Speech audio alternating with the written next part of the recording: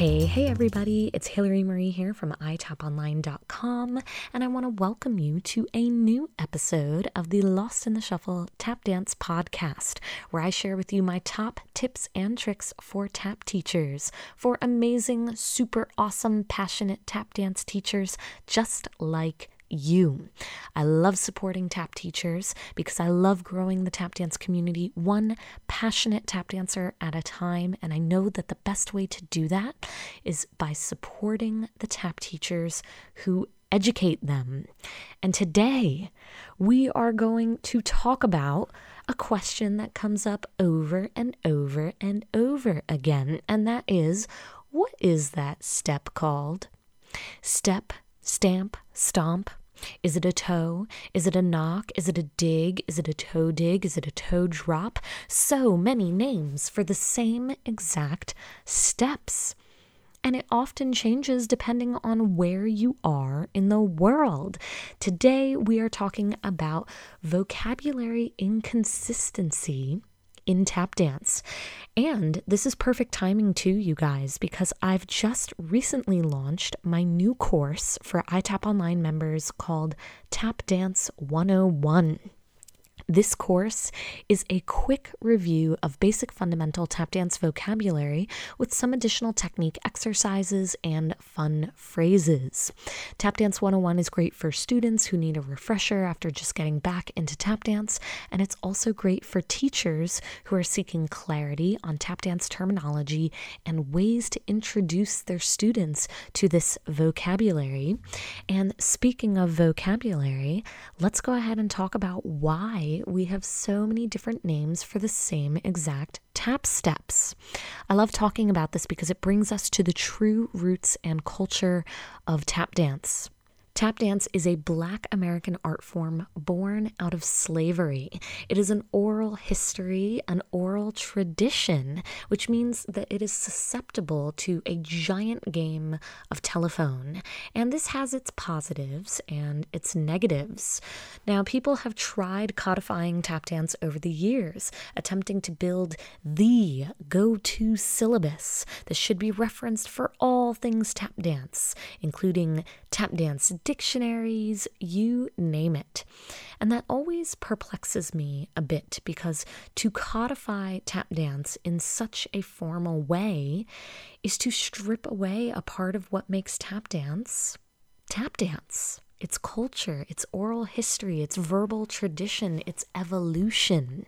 But I also understand that when people attempt to do this, that they mean well because they think to themselves, tap dance should be as respected as an art form like ballet, and what ballet has, we should have too. They have a syllabus, we should have a syllabus. And why do they think this way? It's because they want to offer a consistent tap dance education to everyone. To them, it is a solution to a larger challenge. But here's the thing, you guys, consistency is why people go to Starbucks over the local coffee shop, because your caramel macchiato in New Jersey tastes exactly the same as your caramel macchiato in San Diego. But I think that's what's so beautiful about tap dance, that your tap dance of New York has a different vibe compared to the tap dance of Chicago. The ingredients are the same. It is filled with technique, musicality, history, culture, respect, and love for the dance, but it's got its own vibe. And that is what makes tap dance, that individual journey. You can often tell where a tap dancer is from just by watching them dance.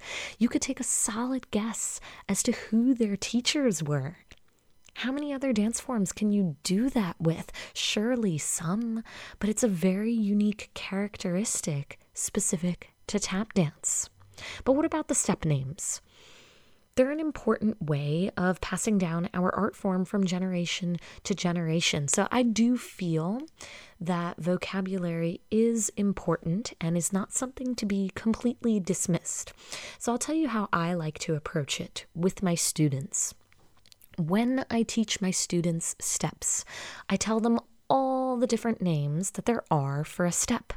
I tell them this step, depending on where you are in the world, is called an Alexander, a Broadway, an Eleanor Powell, a Shirley Temple, a Manhattan, flap heel, heel, spank heel, toe heel. And I also teach them, if you take class with another teacher who calls a step by a different name, do not raise your hand and tell them that they are wrong. It just may be different where they're from. Have respect and be open to learning new things, because tap dance is an oral history. And then I get to tell them about the oral tradition and the verbal aspect of tap dance. However, I also teach them one very important rule, and that is no making up step names. And that is something that I instill in iTap teachers as well during my 99-day iTap Online Tap Teacher Training Program. No making up names, you guys. No naming steps.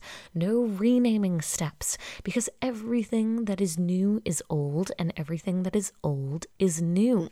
And I assure you that just when you think you've discovered a new step in tap dance, I am sure I can dig up some black and white footage of someone somewhere in the world at some point in the history of tap dance doing that step. So that is my one rule. I like to tell my students to have an open mind, to absorb all of the different names that are applicable to specific steps, to specific combination steps, but I also teach them no making up step names. So it's important to remember that the way that we got here, the way that we found ourselves with so many names for the same exact step, is because of this oral tradition aspect of tap dance, because it is an oral history passed down generation to generation, which means there's going to be a game of telephone. So I find myself on both sides of the fence. I find that vocabulary is important. Terminology is important. But I don't necessarily feel that codifying tap dance and setting a go-to syllabus of the world, a go-to tap dance dictionary of the world, is what this art form needs. But I would love to hear from you, and I would love to hear your thoughts. What are your thoughts on all of this? Go ahead and write in the iTap Online Community Facebook group. Hit me up and let me know what you think. To all my iTap Online members, I love having these conversations with you guys in our twice-a-month live chats, and things like this often pop up in my weekly Zoom classes as well for iTap Online members. So shout out to my iTap Online members. I look forward to continuing these awesome conversations with you in our live weekly Zoom classes and in our twice-a-month iTap chats. I'm wishing you guys all the best. I'm looking forward to sharing shuffles with you super soon, and you can always catch me over at itaponline.com in the Member Center. Hey there, don't forget to head on over to itaponline.com to gain access to my 10 free tap dance resources. This includes my breakdown of the Shim Sham Shimmy and BS Chorus, progressive warm-up exercises, my Rhythm Tree for Tap Dancers poster that you can print and hang in the studio, and my Rhythm Training for Tap Dancers course that goes along with it. I've got Spotify playlists for tap teachers and so much more. So head on over to itaponline.com and check it out. These resources have been downloaded by over 150,000 tap teachers and tap dancers around the world. They are free and they are completely yours. But you should know that my best content is available to iTap Online members. iTap Online members have access to live weekly Zoom classes and HD quality playbacks of those classes. They also have access to my on-demand courses, including Time Step Tuesday challenges, improvisation and technique exercises, historical choreography, and more. And we do twice a month live chats. Face-to-face on Zoom, we come together and we talk all things tap dance. iTap Online members have direct access to me to ask all their tap dance questions. I am here to support you in your tap dance journey with quick and easy access to new knowledge and fresh inspiration so that you can be the best tap teacher that you can be. So head on over to itaponline.com to check it all out, and hopefully we can share shuffles together very soon.